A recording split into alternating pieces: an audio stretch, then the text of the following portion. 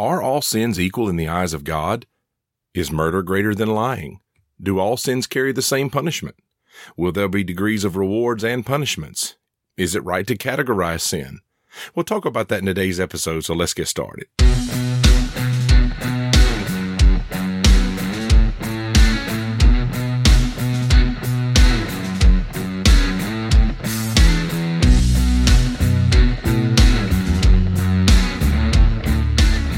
Welcome to the American Christian Podcast. I'm your host and producer, Pastor Joseph Oster, where I'm bringing life clarity and common sense to today's issues, all from a biblical perspective. If you find this podcast useful, encouraging, or informative, would you consider subscribing on any of your favorite podcasting platforms? As always, I want to say a big thank you to those who have donated to the American Christian Podcast Ministry. Your gifts are always appreciated and used to continue the work of the ministry. If you feel led to contribute even a small amount to the ministry, you can do that by visiting www.americanchristianpodcast.com and click on the donate button in the upper right-hand portion of the page. As always, any gifts to the podcast ministry go back into the ministry to further the gospel of Jesus Christ.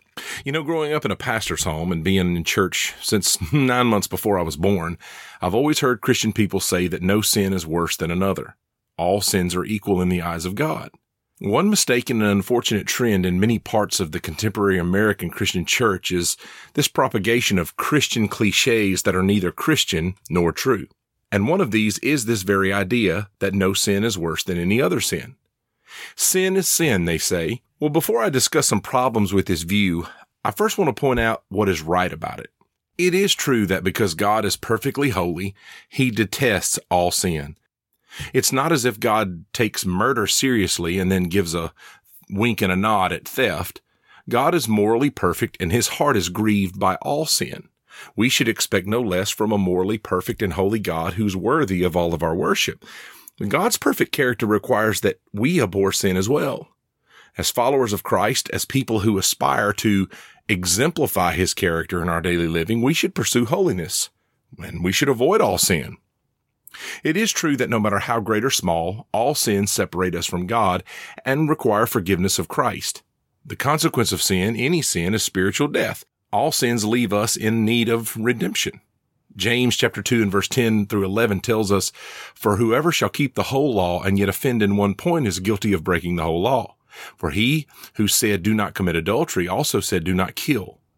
Now, if you do not commit adultery, yet you kill, you've become a lawbreaker."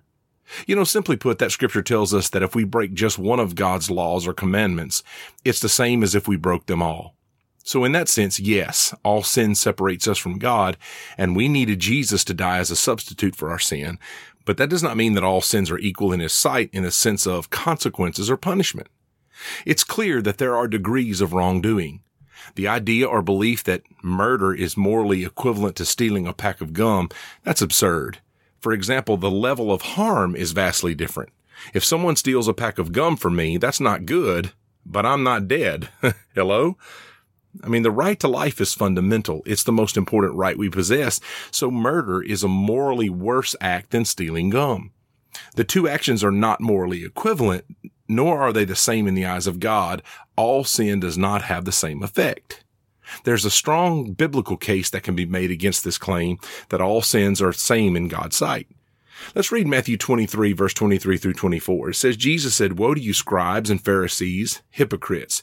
You tithe mint and dill and cumin, but have neglected the weightier matters of the law, justice and mercy and faith.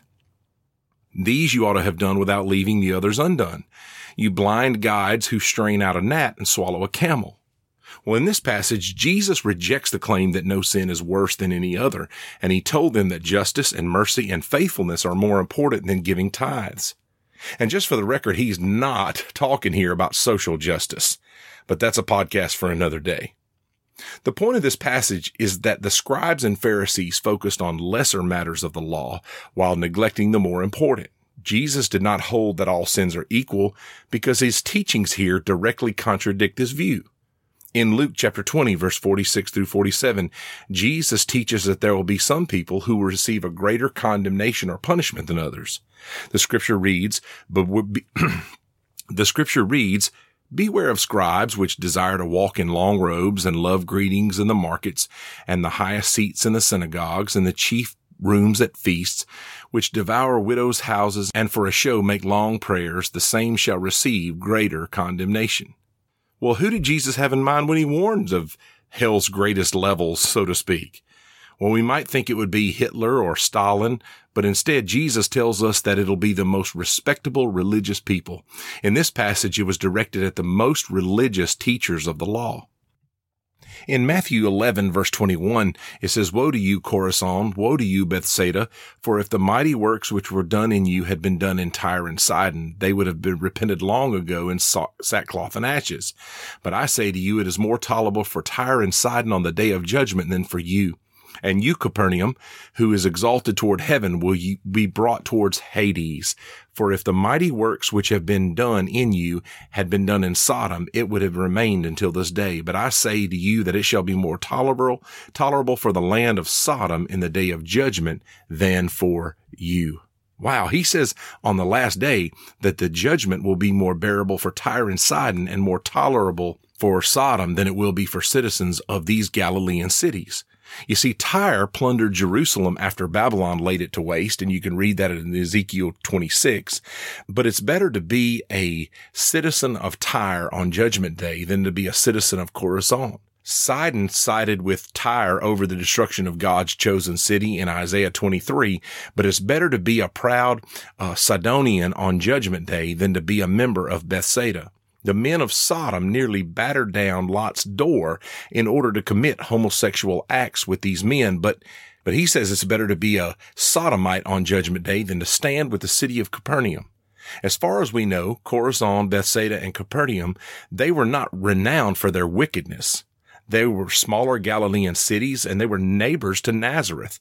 But Capernaum was even Jesus' own city during his ministry, and the residents of these places were likely synagogue-attending, law-memorizing, Sabbath-keeping Jews, so how could they possibly outdo Sodom in sin? Well, it was for one simple reason. When they witnessed the mighty works of the Messiah, God's own Son, Matthew 11:20 says they did not repent. You see, the worst sinners in the world are not necessarily those who live in rank debauchery, but they're those who go on sinning when they have every reason and every opportunity to repent. Tyre, Sidon, and Sodom, for all their wickedness, lived and died in gospel darkness.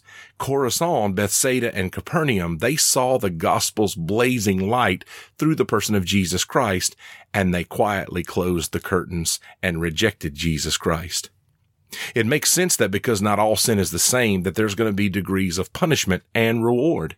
In fact, in Matthew 16 and verse 27, it says, "For the Son of Man shall come with his angels in the glory of his Father, and then he will repay every man according to his works." How many of you know that there's going to be some who have greater works than others? Some people have dedicated their lives to the service of Jesus Christ, while others, they give the bare minimum in their service to the Lord. Throughout the New Testament, the scripture even talks about 5 different crowns that will be given to believers, but not every Christian will receive all 5 crowns. It stands to reason that if there's greater rewards in heaven and greater punishments in hell, then all sin cannot be equal. Where we all equal is at the foot of the cross. The Bible tells us that all of us have sinned and come short of God's standard of perfection. There's forgiveness in Jesus Christ for all sin except for one, which kind of brings me to my last point. If all sin is equal, then why does Jesus tell us in Mark chapter 3, verse 28 through 29, that there's an unforgivable sin? He says in verse 28, "Truly I say to you, all sins will be forgiven the sons of men, and whatever blasphemies they speak. But he who blasphemes against the Holy Spirit never has forgiveness, but is in danger of eternal condemnation."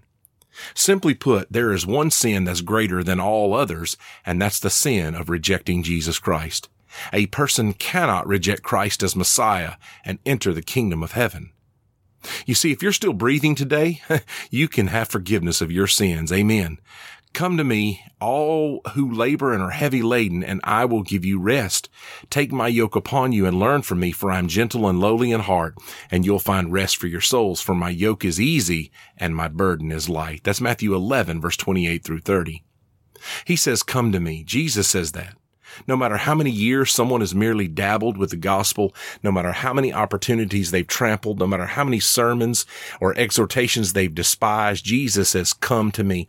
He invites those who rival Sodom in their evil, and he invites those who compete with Capernaum in their apathy. He invites those who have blatantly hated him all their life, and he invites those who have quietly rejected him. You see, Jesus is gentle and lowly in heart. He does not delight in the death of the wicked, according to Ezekiel 33, but he delights when the wicked, after long years of refusing him, finally come ready to repent and find their rest in him.